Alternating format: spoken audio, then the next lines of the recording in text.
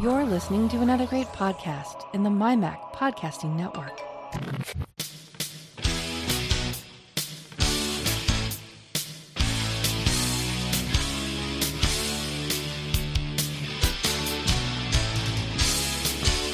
Hello and welcome to another edition of the show where we take a wander around the week in Apple news, reviews, technology, associated products, and all sorts of other things that catch our eye. This is another episode of the Essential Apple Podcast.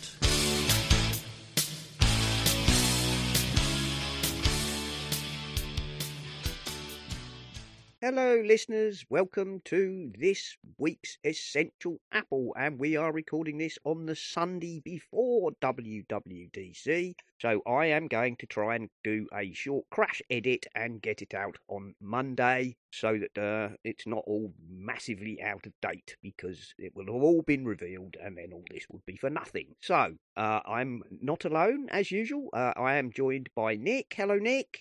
Hi Simon, yeah, good to be here as usual. After enjoying a fairly pleasant sunny week, which is nice.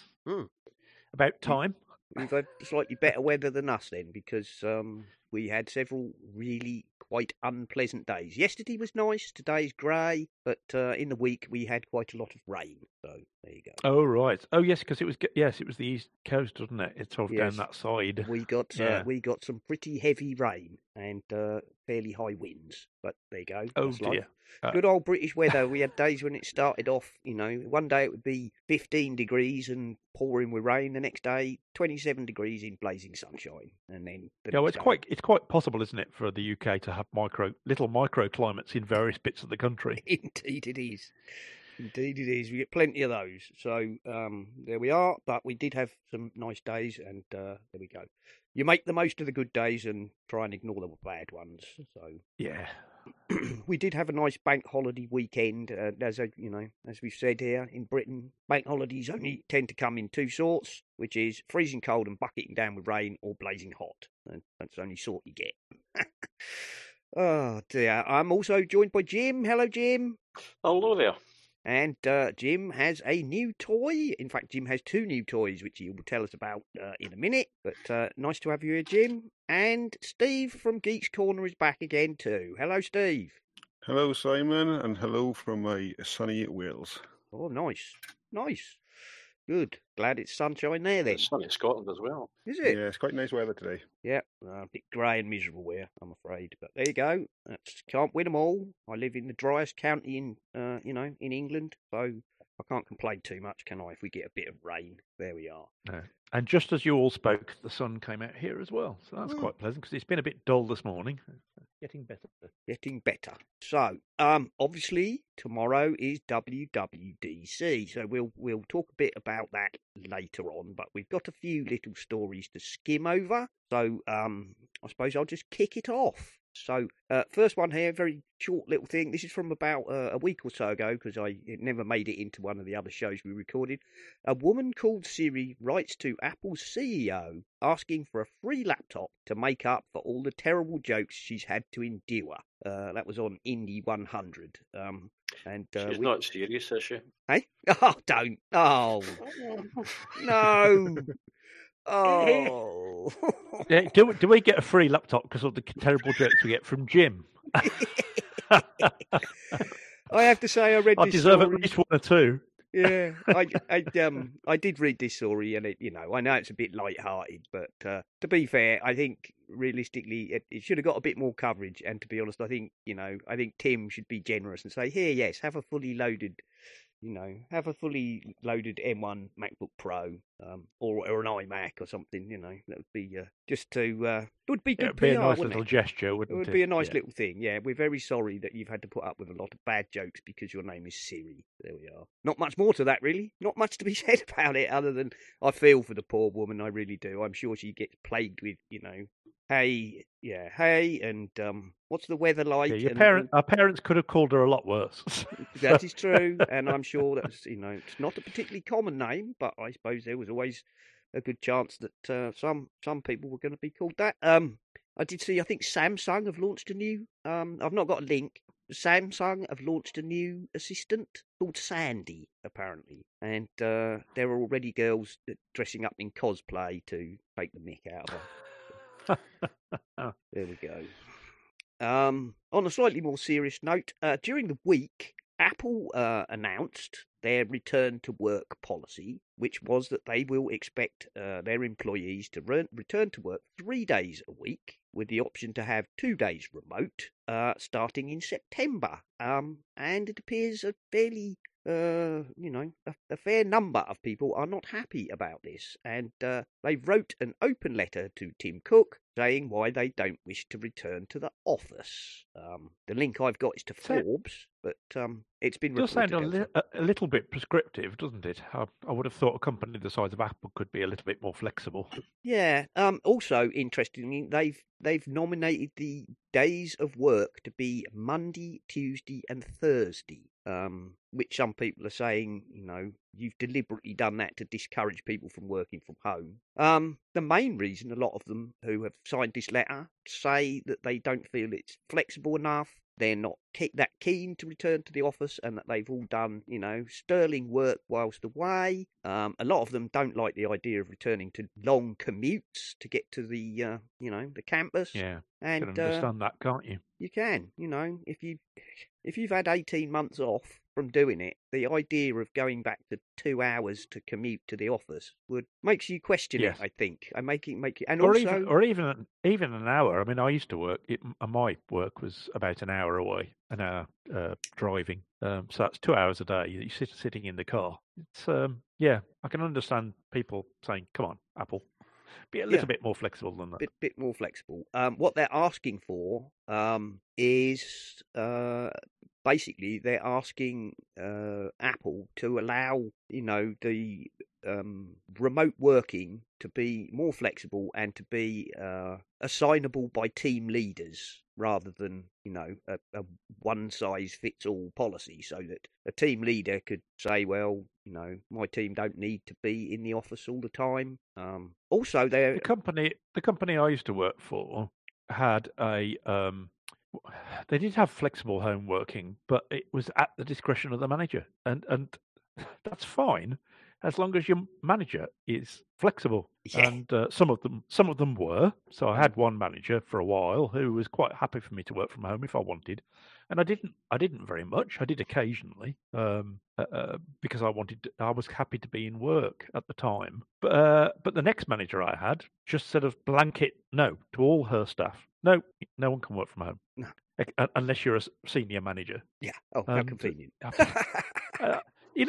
that actually, the message that puts out is, I don't trust any of you. Yes. And I'm sure a little bit. I haven't seen this letter, but I'm sure that some of the tone of this letter is that, come on, Apple, you can trust us. Yeah. Well, a lot of there's a part where they're saying, look, not only have we maintained, a fantastic work output, some people feel more comfortable and feel that they've done better work without having to, struggle into the office every day. They've also, rather cleverly, I thought, brought up the environmental impact and said, should we not do an environmental impact study on bringing everybody back to work all the time? Exactly. Which is, since Apple like their green credentials, that's... I mean, the truth is, if you've got employees who are happy to cheat you, then they'll cheat you regardless of this ruling. Yeah. They'll find some way. There's one thing that probably is getting missed with this story. It really depends on what this work is that they have to come into. That's very true, Jim. Yeah, because it might be stuff they actually cannot work on at home, like research, actual physical bits. Well, yeah, and I think that's why they're not. They're not. I read most of the letter, and none of it is really unreasonable. What they're asking for is, a bit more flexibility, saying it's Monday, Tuesday, You would think I would be a bit more flexible. Yeah. Monday, Tuesday, Thursday in the office and Wednesday and Friday at home, maybe. It, is not necessarily, if you work in back-end coding, I'm sure it doesn't really matter whether you're in, you're in the campus or if you're in your back bedroom. If you do, yeah, that's right. And if you do things, if you work in accounting or whatever, and your main thing is, working on spreadsheets, again, do you really need to be in the office?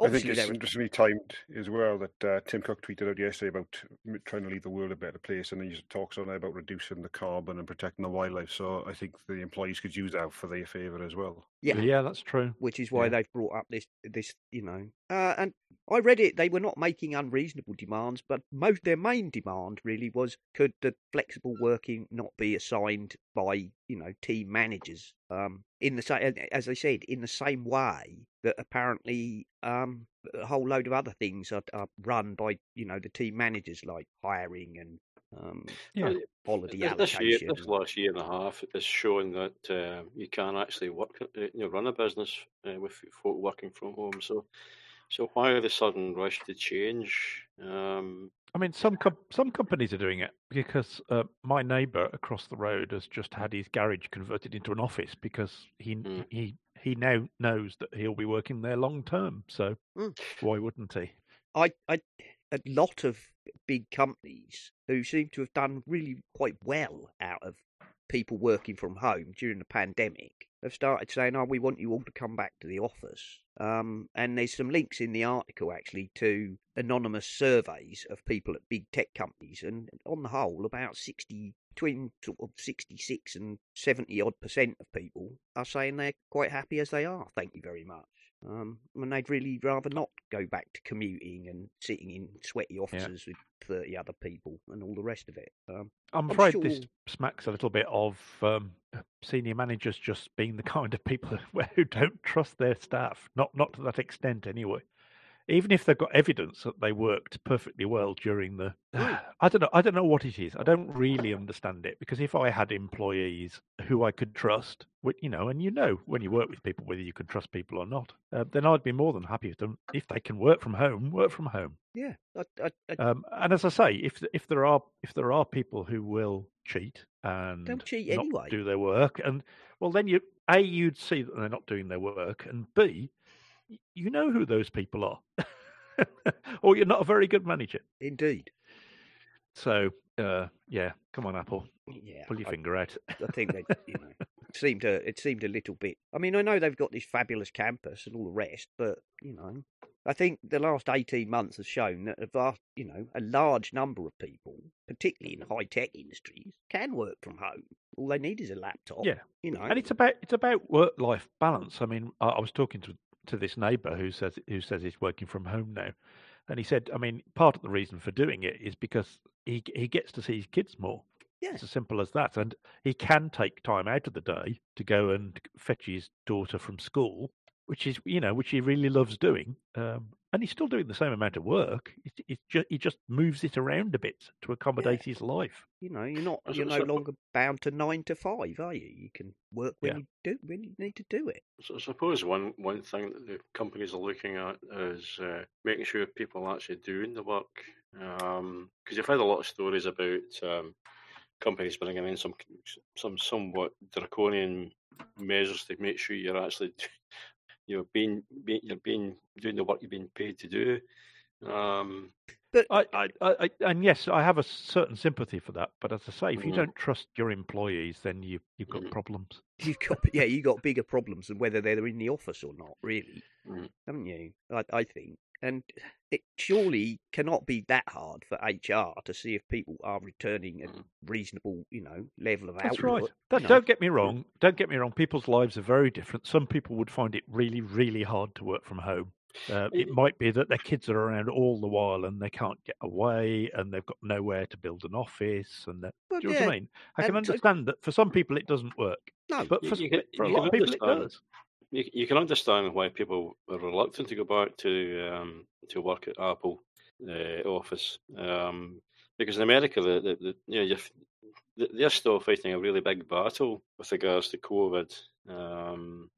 We have it bad here, but they've got it like 10 times as bad, I think, really. So well, it is improving in America. Yeah, it is improving in America quite rapidly now. But depends what state you're in. It does. Oh, of course, yes. But yeah, I mean, there are some people who it doesn't work for, but I don't think there's anything, most of the big companies are talking much more about hybrid work. If I was a big insurance company, say, and there used to be one in Ipswich, I think there's still one in Ipswich, they've got this huge tower block with hundreds of people in it, and I suspect for the last 18 months it's been largely empty. Now, if you could say, well, we could get rid of that building, and absolutely have smaller sub-offices where people come in one or two, for meetings and whatnot or whatever, and think of the cost savings. Oh, we'll dump that giant building. Think of the money savings, Anyway, there we go. That was that one. Apparently, the new Apple TV 4K Siri remote scrubbing does not work on Disney Plus and some other apps, according to Apple Insider. I believe that doesn't seem to make an awful lot of sense, does it? And why would you leave that out of your app? Well, it says. Well, I guess they'll have to be updated to accept it. It says here some features of the new Apple TV 4K Siri remote do not work properly if a video service such as Disney Plus or HBO Max uses a custom player instead of Apple's tvOS API. Ah, right. Well, that's their fault for using a different TV player then. Yeah, it is. On Friday, Disney Plus caught flack for not supporting the new Siri remote capability and confirmed to The Verge that the scrubbing feature isn't available at all on its own service. HBO Max, Disney Plus use their own custom video players. There you go. I assume they will have to update their apps to support the new scroll wheel scrubbing.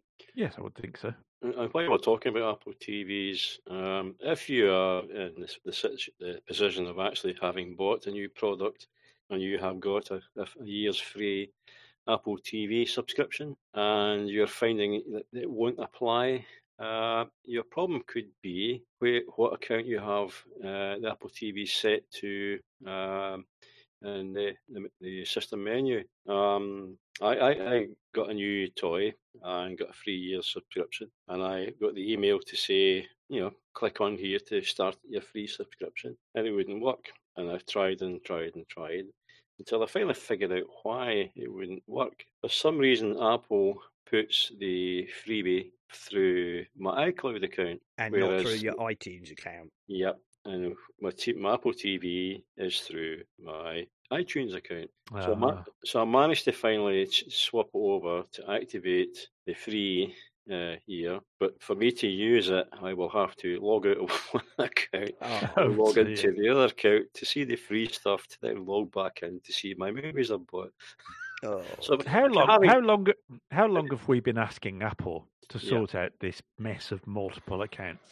I mean, I wish they would let you merge both the iCloud and iTunes. It can't be beyond their abilities to be able to do it. It's just so annoying. I'm the same. I have 2 different accounts, and in fact, I mean, I bought the Mac Mini for the church, and of course that will come with a free year as well. But no one could use it because it's the church's account. Yeah. so it won't get used at all. A little bit annoying. Yeah, I had that actually because I had, the free Apple TV, and then it got extended out to, was it June? And when I bought my laptop, my M1 MacBook Air, they gave me another year, but it didn't show up. And I did the same as Jim. I thought, well, where's this free year? And then I realised, no, they'd assigned it to my iCloud address and not the address we use for our App Store and whatnot, the store account for iTunes. Yes, that's why I'm not seeing an extension to mine, even though I bought my M1 not that long ago, my home one. I'm not seeing that because that was bought on the other account, so they've applied it to the other account. So we're all suffering from it. I'm kind of got an overlap now because when the one I'm using runs out, I will have to switch the Apple TV over to the other account, but then I'll only get until November because there's been an overlap. Yes, yeah. And also remember to cancel the subscription as well if you're not going to carry it on, because the free one automatically renew and charge you. Yes, I've been watching my subscriptions carefully. Yes, indeed. Because I think the extension finishes in July. Yeah. End of this month. Extended again. You never know. They've been extended for some time now, haven't they? Yep. And I did buy my wife a new iPad, but I don't appear to have had anything about a free year with that. It was the basic iPad, not a Pro, but I didn't. I would have thought you would get it regardless. Well, yeah, you would. I have to dig, I suppose. I have to dig around. Thinking back now, actually, I didn't get one when I bought my M1 Mac Mini recently, so I should have had one for that as well. Maybe it's because we've already got one, you see. Yeah, possibly. But there we are. Anyway, there you go. Yes, that is something I've come across, and I mean, in my case, I'm less annoyed because we have one, iTunes, iCloud, store account, and one, a personal one for iCloud. But there you go. I wouldn't want to merge mine, but that's, I think it's still annoying that you can't do that. There we go. A top leaker has said Microsoft will unveil Windows 11 later this month. Now, the only thing that's interesting about this story, because, Microsoft have been releasing updates to Windows for years on this rolling update thing. They said they were going to do Windows 10 and it was going to be Windows 10 forevermore. Yeah, that's what I thought. But rumours, it's only rumours, are that it's going to be renamed Windows 11. The only reason I don't know, I mean, Apple stayed on, Mac OS 10 dot whatever, forever. And now they've given up on that and called it 11. It almost seems like Microsoft have gone, oh, well, they've gone to 11. We better go to 11. It's just so that they can announce in their keynote, yes, we've gone to 11. We've gone to 11. It's one newer, one bigger, one better. I'm wondering if it's maybe a case of this new version will be so different from Windows 10 that they really have to give it a new designation to try and... No, I don't think so. I think they're a little bit like Apple in that, it's all only minor changes from one version to another. I think... I've not heard any rumours that they're going to completely change the interface or anything. No, nothing. Well, there's supposed to be a new look to the interface. Yeah. Whatever. But I mean, they're needing to do something about the legacy stuff and draw a line under that. Possibly this is it, but I doubt it somehow. Knowing Windows, I don't know. It's only a rumor. They put out a thing that says join us on June the 24th at 11 a.m. ET for the Microsoft event to see what's next. It's a bit of a pain to keep up with Windows.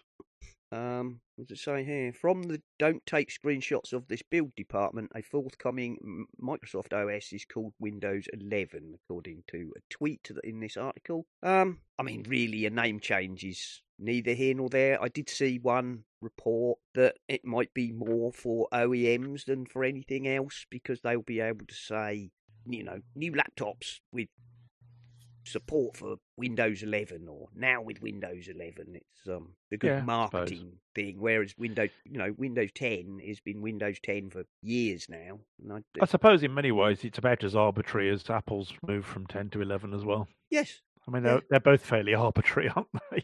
Yeah, there was nothing major. There was a little bit of a makeover for the icons and things like that, but apart from that, I mean, there was very little change, was there? So no, I didn't. I don't really know why they don't just call it Windows and Mac OS.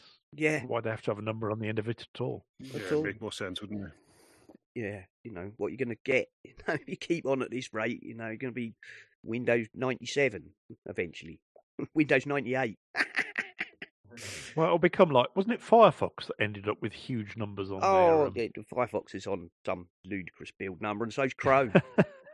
Chrome's on version 86 or something. It's just, I mean, I'm all right with having build numbers. You've got to have some way to designate what they are. Absolutely. But there's no reason. I don't think there's any real reason. If you're not making much change, what's the point of changing the number, the major number change? So, who knows? So that's just an interesting little bit I picked up.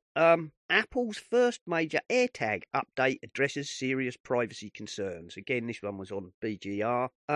Apparently, Apple are making some changes to the AirTags to address some of the concerns people have had about how long it takes before it will report a tag is following you and so on, which is all good stuff. I think the update is good, but I just don't like the way that these people are always trying to put out the clickbaity headline about the privacy concerns, because we've had trackers out there for some time now, and I'm sure we've covered this in the past. Yes, we have. Apple's doing the best they can. Yeah, indeed. Apparently, if you make a device for tracking things, then what a surprise! You can track things, and that includes people. I mean, it doesn't make much sense to create something that tracks things and then say, but we can't let it track other people, or we can't let it track this, or as you say, Apple have done their best to make it work in a way where it stops people. But the fact is, abusive people will be abusive regardless of how you track them. Yeah, it just seems a silly argument to me. Apparently, anyway. Go on. Sorry. I find it rather amusing that these people who are making a point of criticising the tracking when they're all using mobile phones, which are tracking them everywhere. Yes, we've said this before, haven't we? Yeah, absolutely. I think the good thing to come out of this is they're making an Android app as well. So even if an Android user can find it, then you've got more chance of getting that back as well. Yeah. Yes, that's true. The recent introduction of AirTag included the industry's first proactive features to discourage unwanted tracking. Following on our commitment to continue to improve the AirTag's privacy and security, starting today, we'll be updating the time period after which an AirTag separated from its owner will play a sound when it is moved. This time period will change from 3 days to a random time between 8 and 24 hours. So there you go. Have they not put the self-destruct mechanism that I asked for? No, apparently not. No.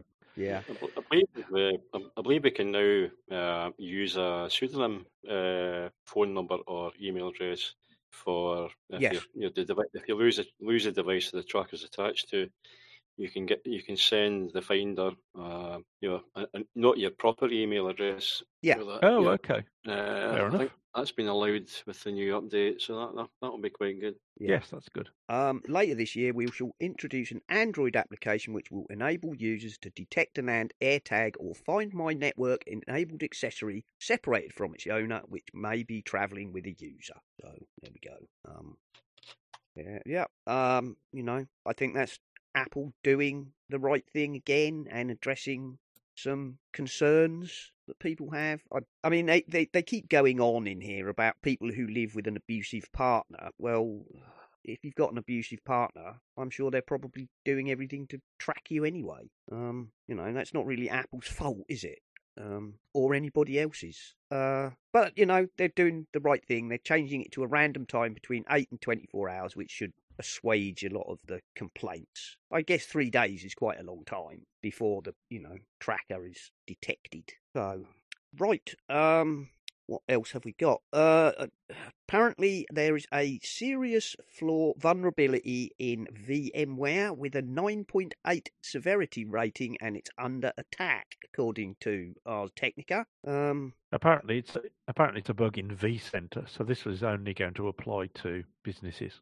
Yes, because you won't be using vCenter if you're not a business. Yes, it's not. So it'll be virtualization within businesses. Yes, which a lot of companies do. In all honesty. And also if you've got open ports pointing at the internet, which I mean, if you've got a decent IT company should have all that covered. Then. Yeah. A proof of concept code exploits this flaw. A fellow researcher who asked not to be named said the exploit works reliably and that little additional work is needed to use the code for malicious purposes. Yes, as long as your IT team aren't on the ball. Yes. Obviously, that's just if you are a business using VMware to control virtualized, servers and machines, you need to be. Yeah, make sure port access is well controlled. And get your patches in as soon as they're available. So there we go. Doesn't apply. Yes, just if you're using VMware Fusion, you don't need to worry about it. Basically. No, that's right. It is a problem because I mean, the bigger these systems become, the more of a target they become in many ways.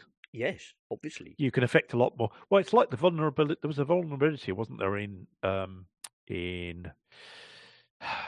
what is it that Outlook runs on? Outlook, is it? Oh, well, the Exchange servers. Exchange. Yeah, there was a big problem with Exchange a while ago, wasn't there? And I mean, a lot of companies will be using Exchange. So very much so. It's on the same seriousness as that, really, I suppose. Yes, because it would allow people to attack big business installations, I guess. Which is where the money using is. Virtualization. So which is probably a very large number of web-based companies. Yes. Apparently, the biggest reason iPhone users switch from Apple to Android, well, I read this and it adds up to people with older iPhones sometimes look at the price of a new iPhone and decide it's too expensive, so they opt to go to Android. So basically, wow. Some people that's buy not difficult to work out, is it? Some people buy a cheaper product based on price. Wow.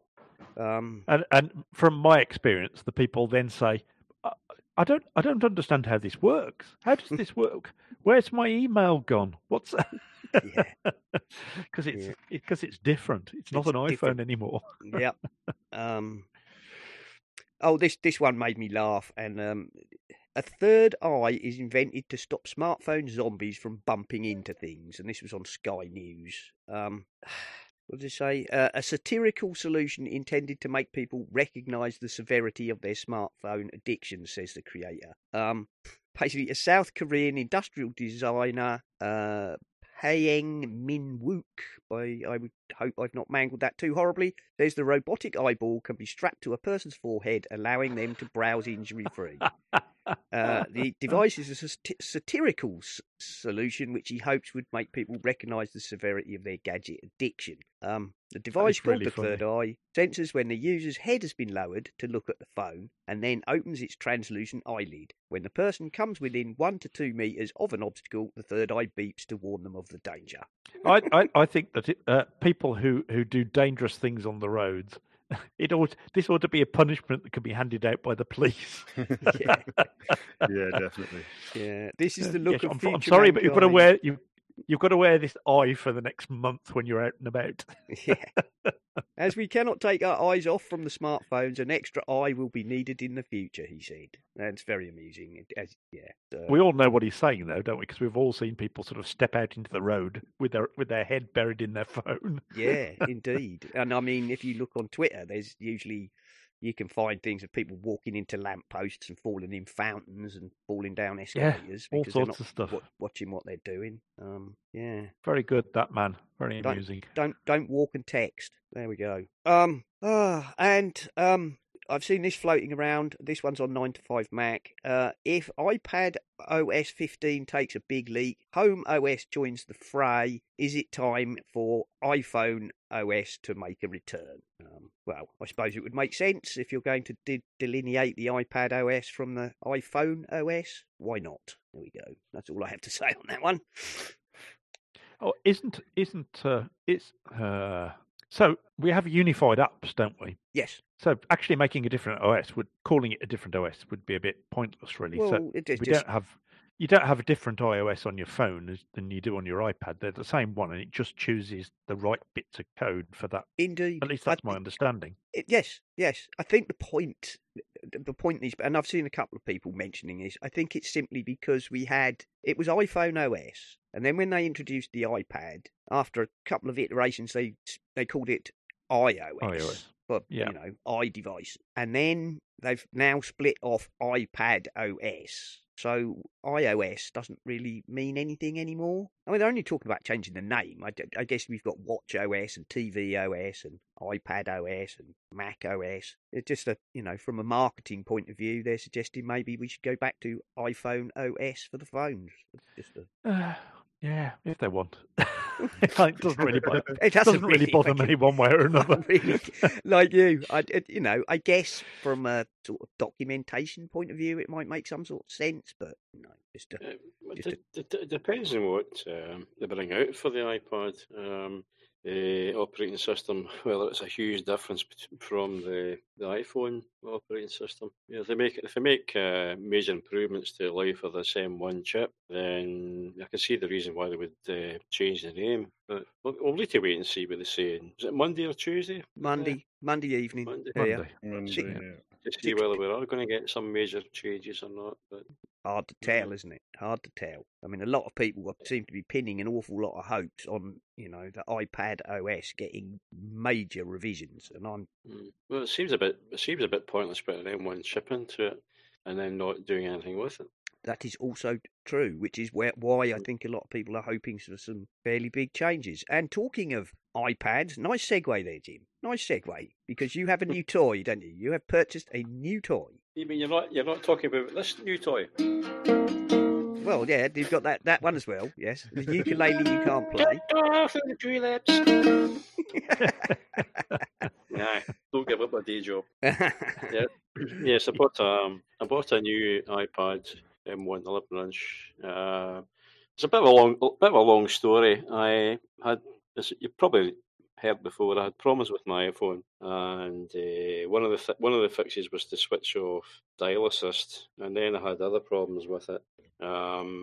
Menus were doing some strange things, and after 3 visits to the Apple Store in Glasgow, the geniuses very kindly replaced my phone with a new iPhone XR. And then, about a week or two after getting that, I managed to drop it on top of my 9-inch iPad and broke the display. And then it was the battery in it was not doing very well. And then it was starting to do crash and so on. I thought, okay, time for a new iPad. And then I got a lovely surprise. I got back to pay from a wage rise from last year I didn't get.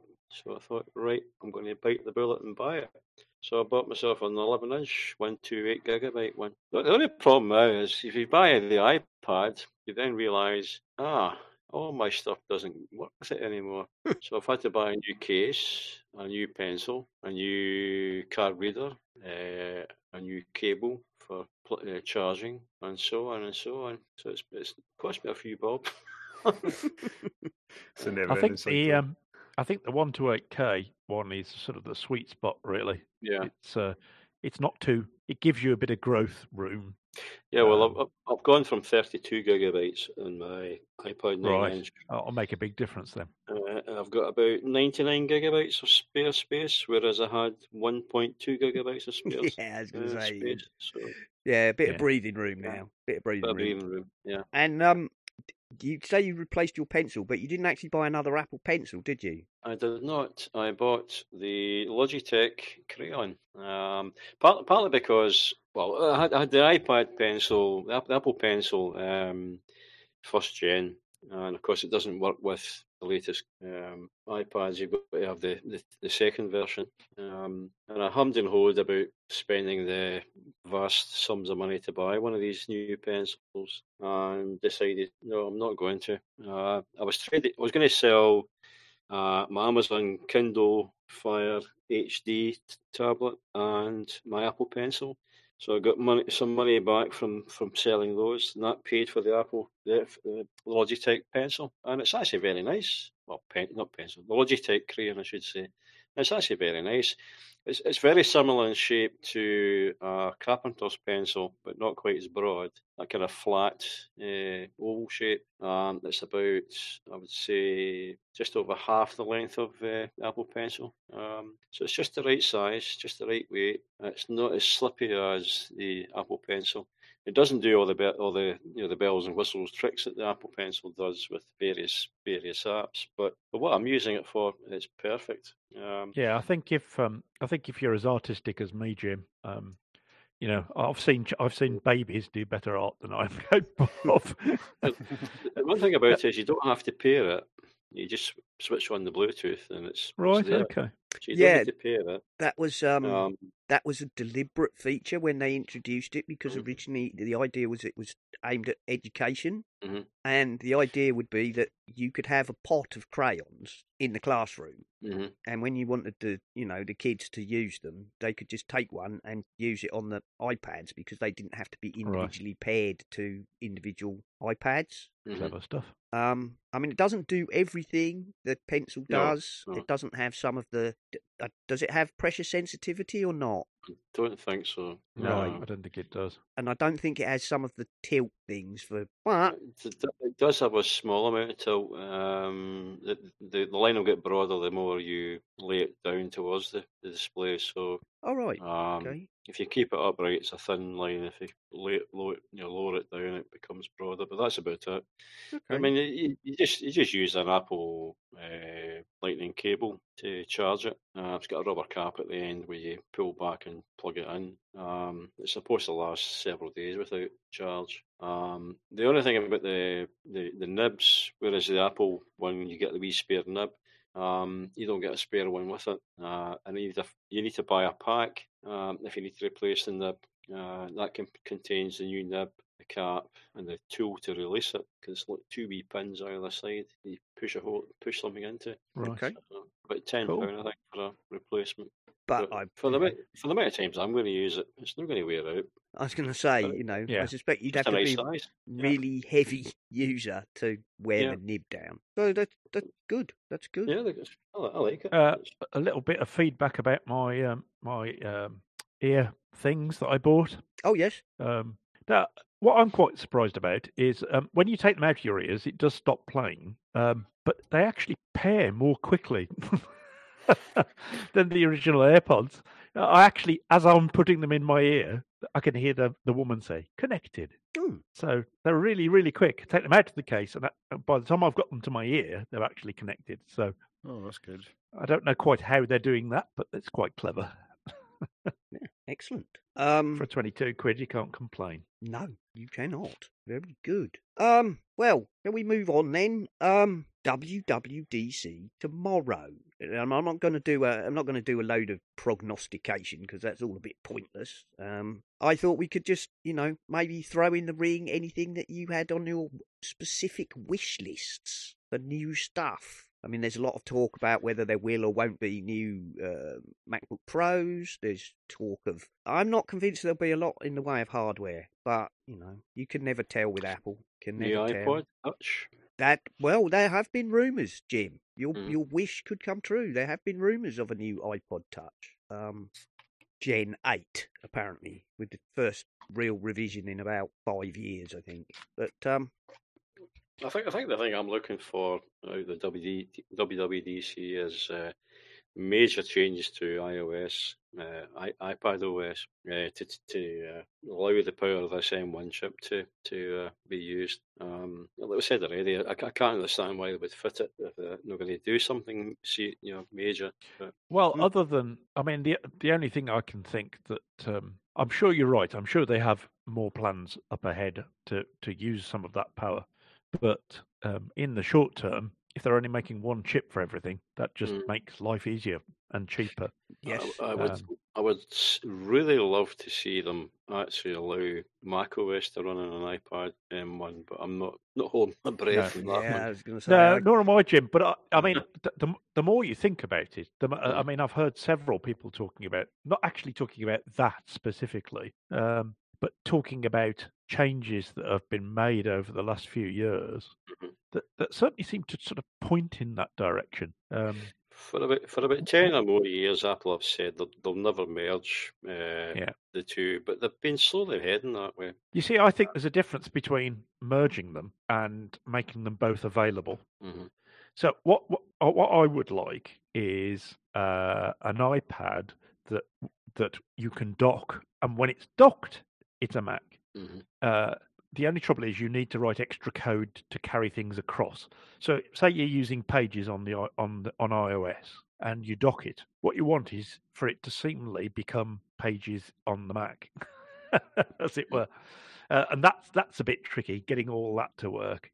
But I can't see why they couldn't do it. Not really, because it is a Mac effectively. Well, I mean, they had what was it just recently about some of the apps? They were stopping them running on macOS for some reason or other.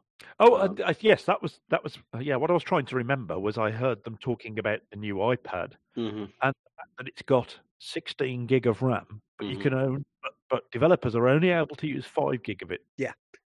So to me, that rang alarm bells, not good alarm bells, because if they've got 16 gig in there, then there's no reason why you shouldn't run Mac OS on it, because it'll run really well on 16 gig. Well, this one's got 8 gig. Yeah, they come in 8 or Yeah. 16 because that's at the moment that's what the M1 comes in. The M1 comes in 8 or 16 gig RAM. So there you go. I mean, so in many ways, there's nothing stopping them doing it. The only thing stopping them doing it is the fact that they don't want to. If they would do it, I would think it would revolutionise Mac. Yeah, it would really. I think so. As long as we don't major step forward in Mac. Yeah, as long as we don't end up with a Mac interface that you have to touch, because I don't think that's going to work. What we need is the two separate things, but in one device. I have a feeling we're going to see touch on MacBook. Well, they'd have the trouble is they'd have to completely redesign macOS in that case. Yes, and I can't see them doing that because I think that's what they're trying to avoid. Well, all the years they've been saying, no, we're not going to have macOS on the iPad. That will never happen. The reason for that is because they don't want people touching the Mac interface. Yeah, I have a feeling that they would probably have it in the labs. Oh, I'm sure. I'm sure they've tried it. I'm sure they've tried it. If you think back to before it became Intel, was it PowerPC? Yeah. They had Intel work. They had an Intel working version of it, OS in the labs long before they decided to move over to Intel.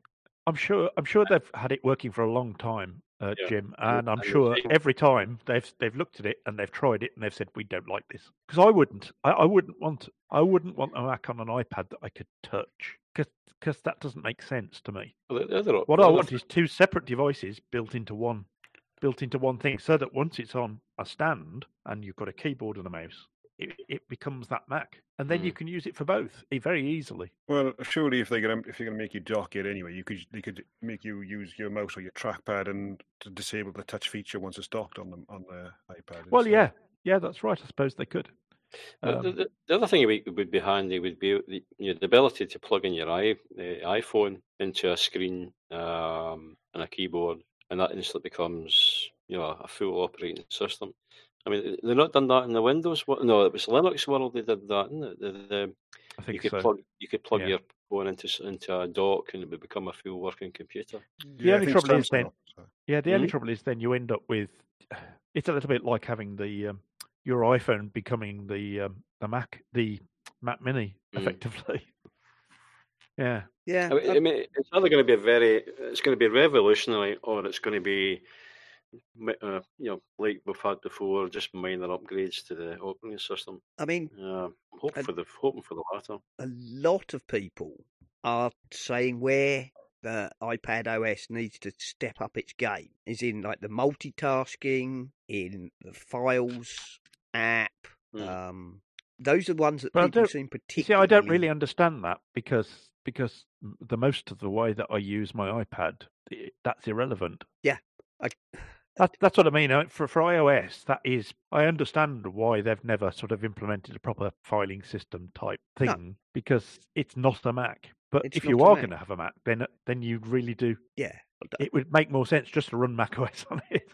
I mean, the whole thing there is how many people became enamoured of the iPad exactly because it doesn't have all those folders and directories and whatnot. Exactly.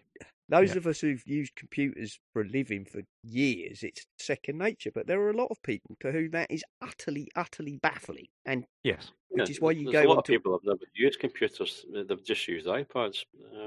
They can tap on an icon. That's easy. You just tap on that icon, and there are my emails. Yeah, I don't want to have to find my email app somewhere, and then save things out into a folder. No one wants to do that.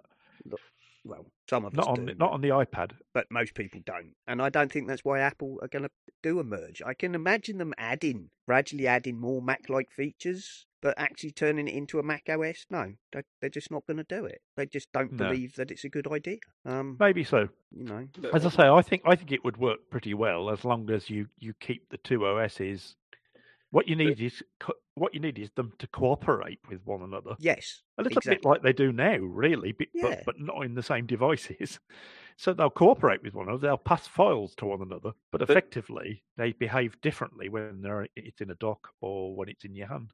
But why produce a keyboard case for the iPad that has a trackpad that literally mimics? Yeah, I understand what you're saying, and I think it just gives you a feeling that something is happening with iOS and macOS. There's something down the road. I think this is what I keep thinking. They're going to merge. Yeah, I'm not sure about the full merge, but I don't think they're but fully maybe merged, in the same device. I just think that they are going to get ever closer together without actually merging, and there are two completely different modes. There will be. If you listen to Carl, what he wants is pro apps on his iPad. And I can understand that. But the only way they're going to work, in all honesty, is if you either do a complete redesign. I mean, the thing is, a touch interface works up to a point. If you're a designer, and you can say whether this is true, Simon. If you're a designer, presumably you want lots of things open on the screen at the same time. Yeah, you do. You have a tendency to have a lot of stuff going on. Yeah, because you need access to all those things at the same time. You don't want to have to be switching between them. And the only way you're going to do that is if you have macOS on the iPad.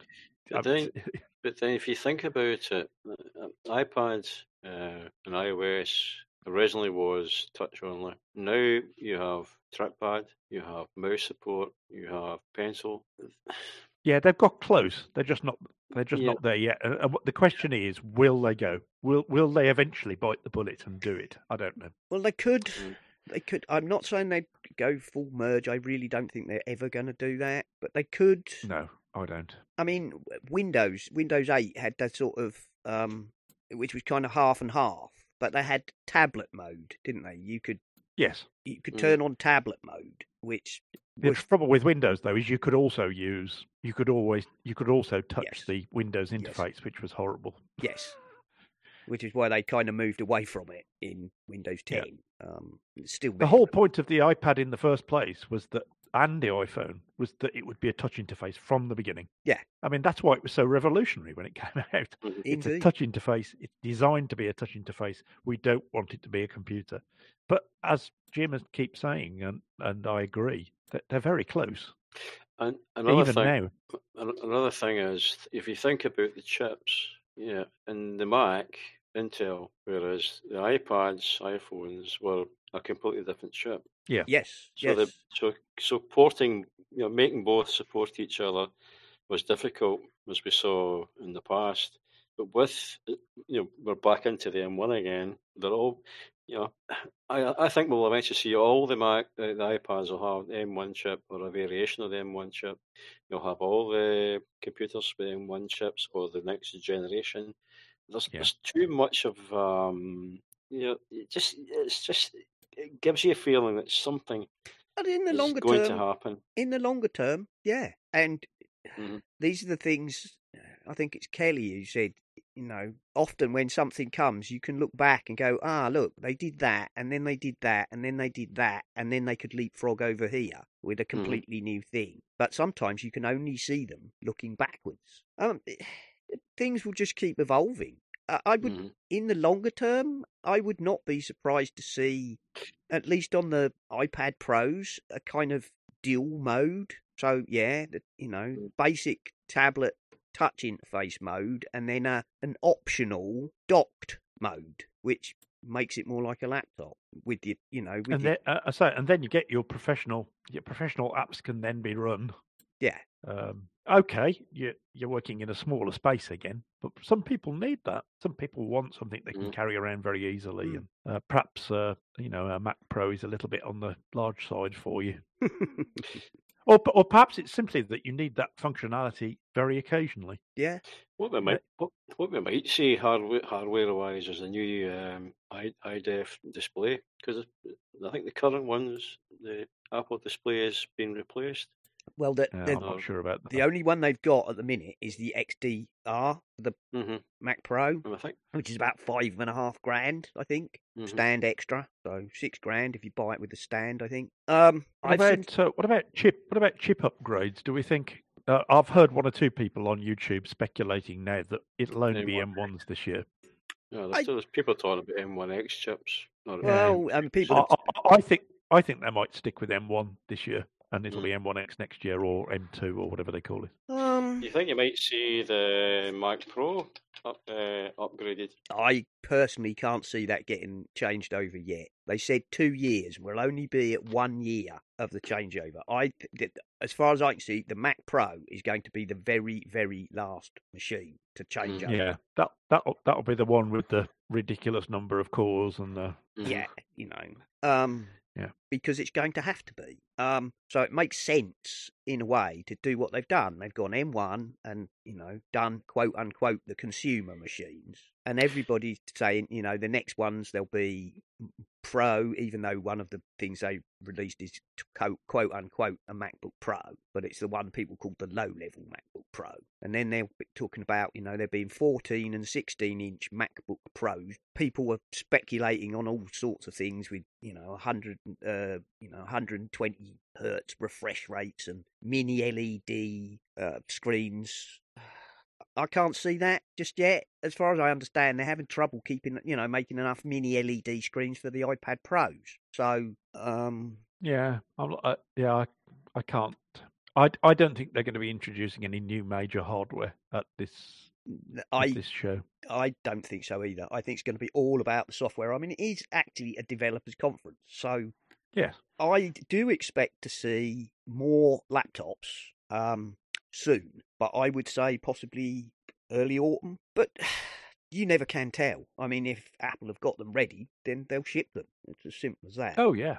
Yeah. I wonder if they're just going to say that they've got them coming towards, say, like the autumn time, but give they could. People a heads up tomorrow. Yeah, they could indeed. Yeah, I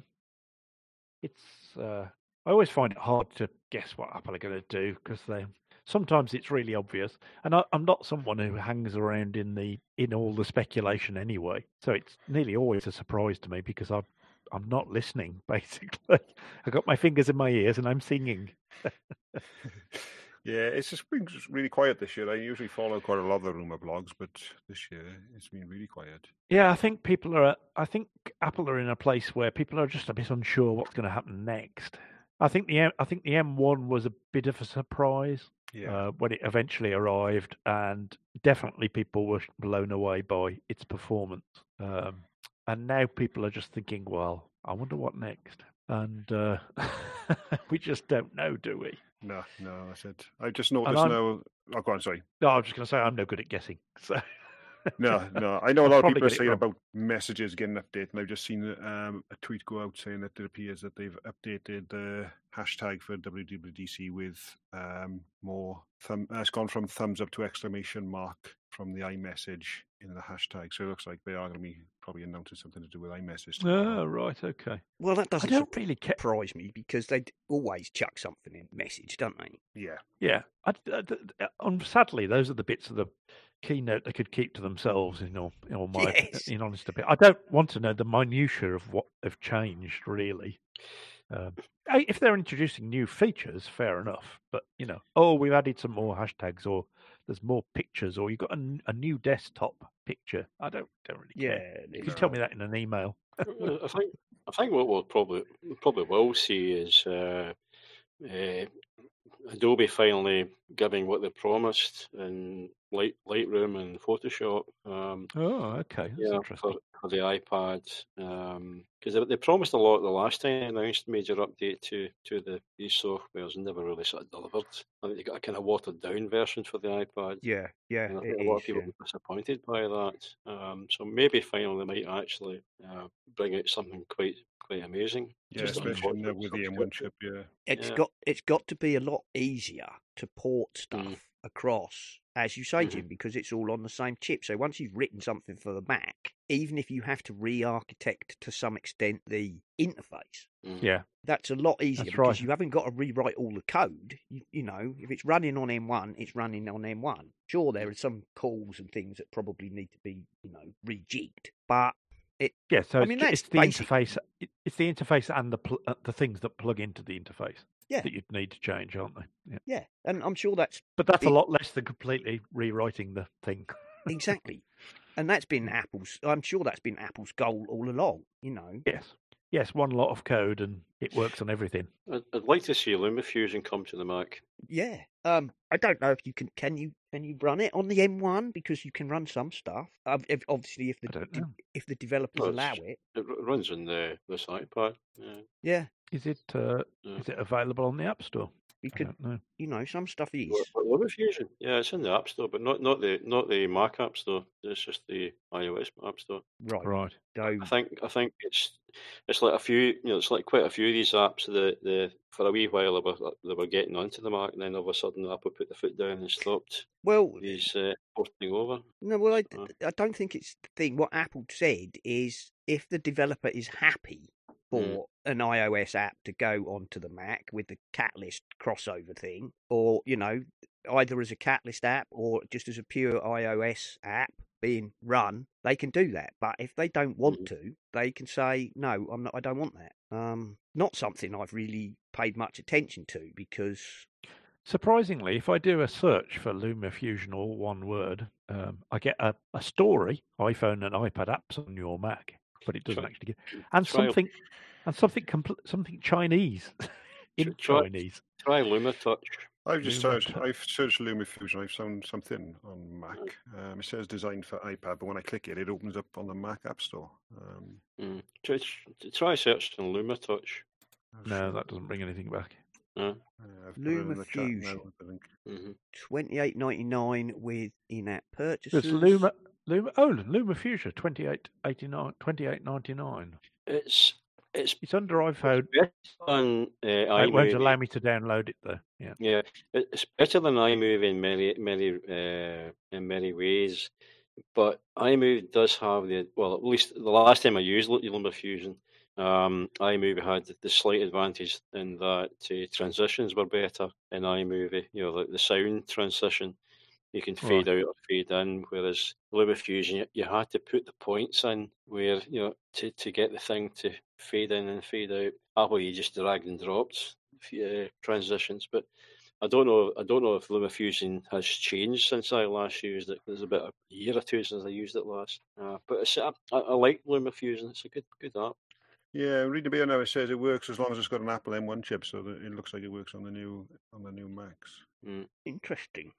Well, maybe we might see that port to Mac with a bit of luck. Well, in many ways, that's down to the developer, isn't it? Mm-hmm. Well, it is down to the developer. Steve, you've not said a huge amount. You got anything sort of on your wish list?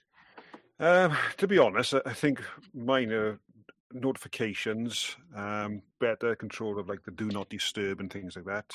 That's what I would like to see, because at the moment I know you can set it so like your preferred contacts can ring you, but I'd like them to be able to text me instead as well for that to come through. And on the iPad as well, the widgets, because there's not really, I know you got them on the side there, but I'd like to have widgets on my actual iPad screen as well. I think that's a big wish. A lot of people want that. It's like weird. Why is why can you put widgets on your, amongst your apps on the phone, but not on the iPad? Yeah, you got a bigger, obviously the screen's a lot bigger on the iPad, and that's what I'd use it more. I mean, have they tightened up the grid on the iPad yet? Because it always used to be like you've got all this screen, but you still had, the icons were really spaced out. No, I don't think they have. No, it's just the same. That's what I'd like to see. I'd like to see the icons on the screen tightened up a bit. Yeah, so it's 6 icons across and 5 icons down. Yeah, see that doesn't. Yeah, you're right. I mean, they could easily get 6 rows in. Yeah. Well, they made a big thing about widgets. You could do this, that, and the next thing with widgets on your iPhone. And in practice, it was not very good. Well, they can't be interactive, can they? Yeah, and you can't place them where you want them. No, not as much as you think. No. Yeah, they're a little bit limited in comparison to Android widgets and things. Yeah. I really want them separate the watch from the phone. I know they're not going to do that, but I'd like to be able to pair it to like an iPad or if they do release a new iPod, and better health app controls on the iPad as well, because you've got that big screen real estate. You can see more of your data on there, and I just think it'd be a lot better. Apple glasses? No, I don't. That's not coming now. No way. Not this year. No, not at all. merging of iCloud accounts. If we have a complete wish lists. Oh yes, yeah. Well, yes. Better control of handling your iCloud. Wouldn't that be nice? I'm not very good at predicting what they're going to do. No. I'm usually wrong every time I guess. There's been a lot of muttering about blood glucose monitoring from the watch. That would be huge. That'd be a massive change, yeah. If they could pull that off. And not that for me, it's not a problem for me.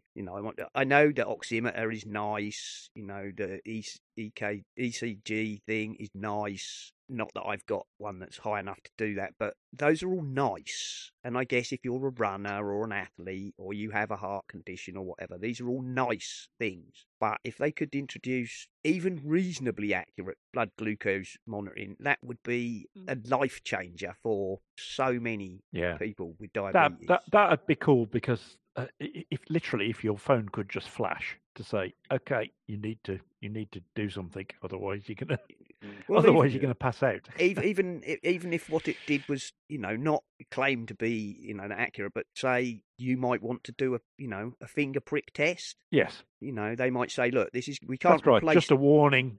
We can't replace a finger going in that prick test, but they might say, your blood sugar appears to be going up or down in a unseemly manner. You might want to take some sort of action. Yeah, that would be cool. That would be great for so many people. I mean, it's a huge problem for a lot of people. And sticking yourself with a pin 4 times a day is not fun.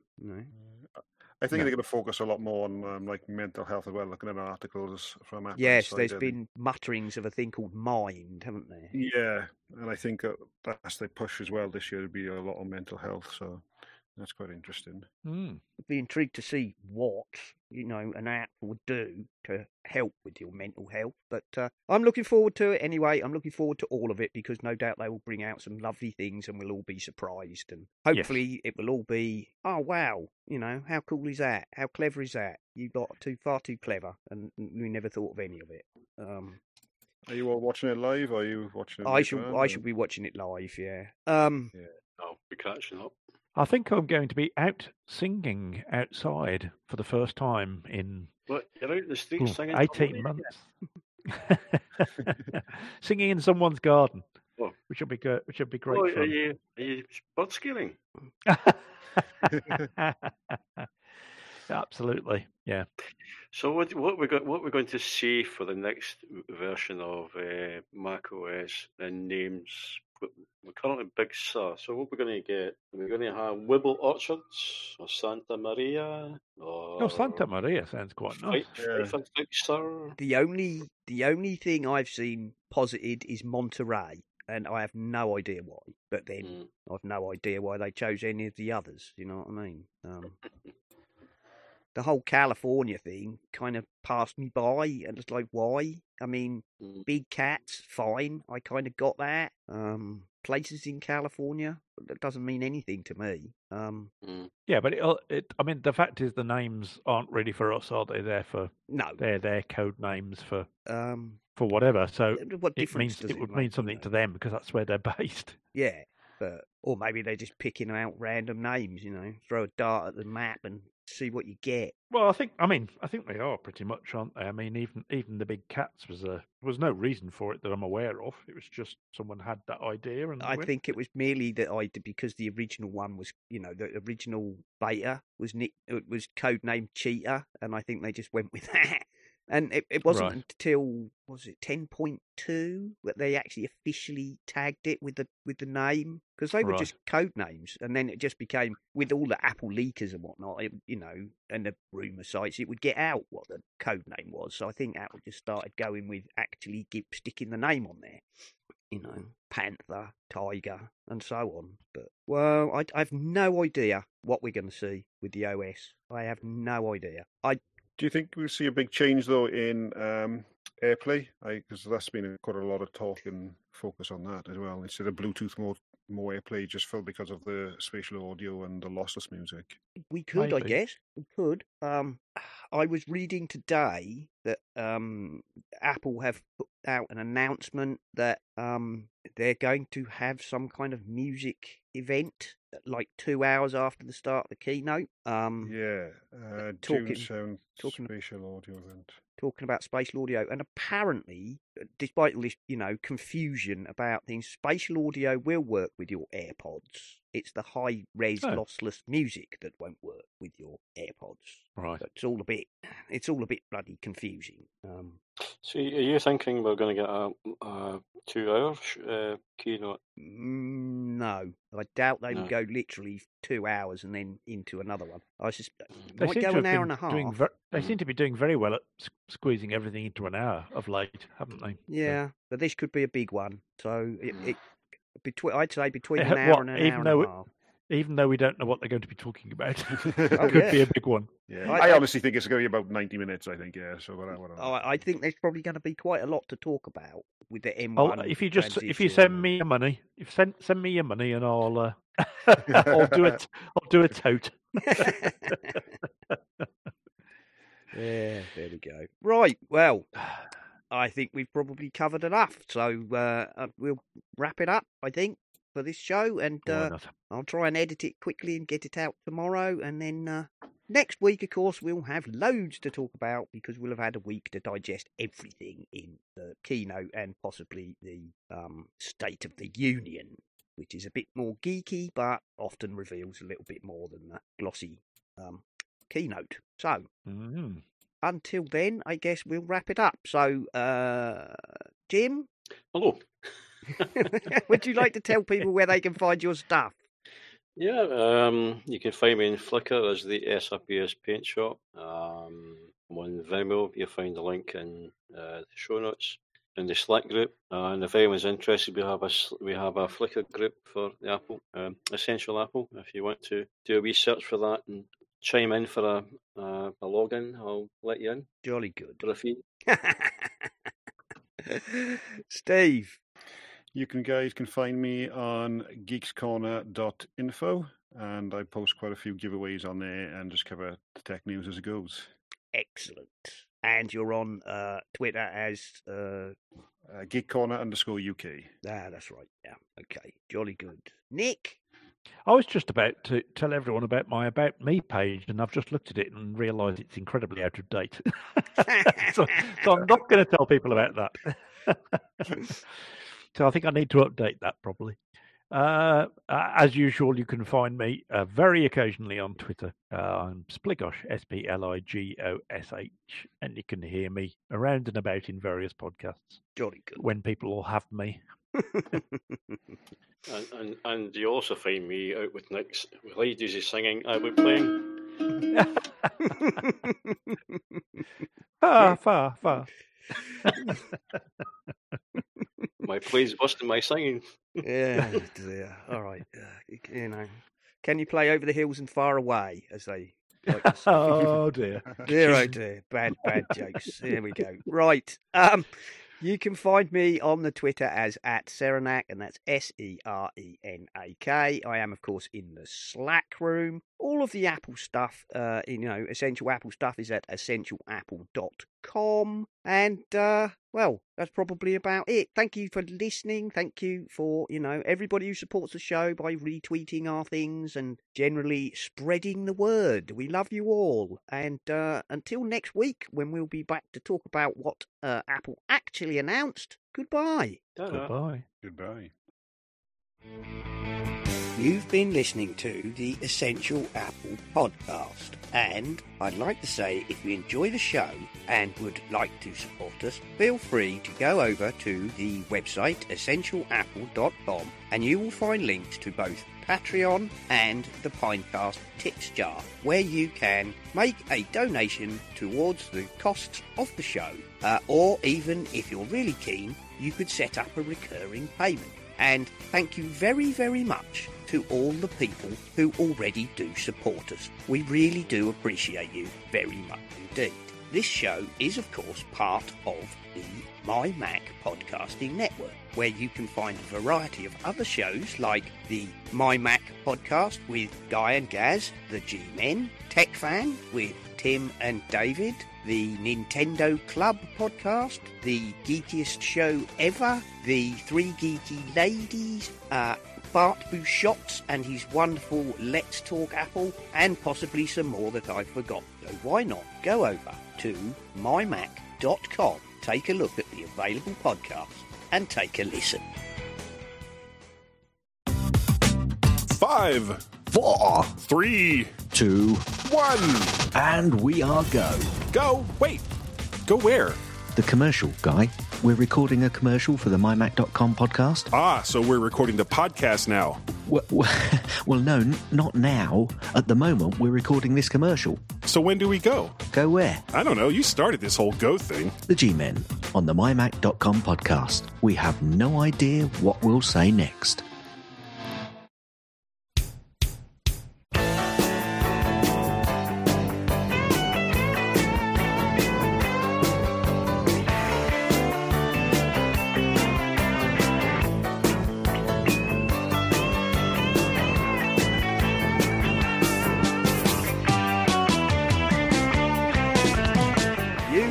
Listening to the Essential Apple Podcast. Thank you for listening, and we hope to see you next time.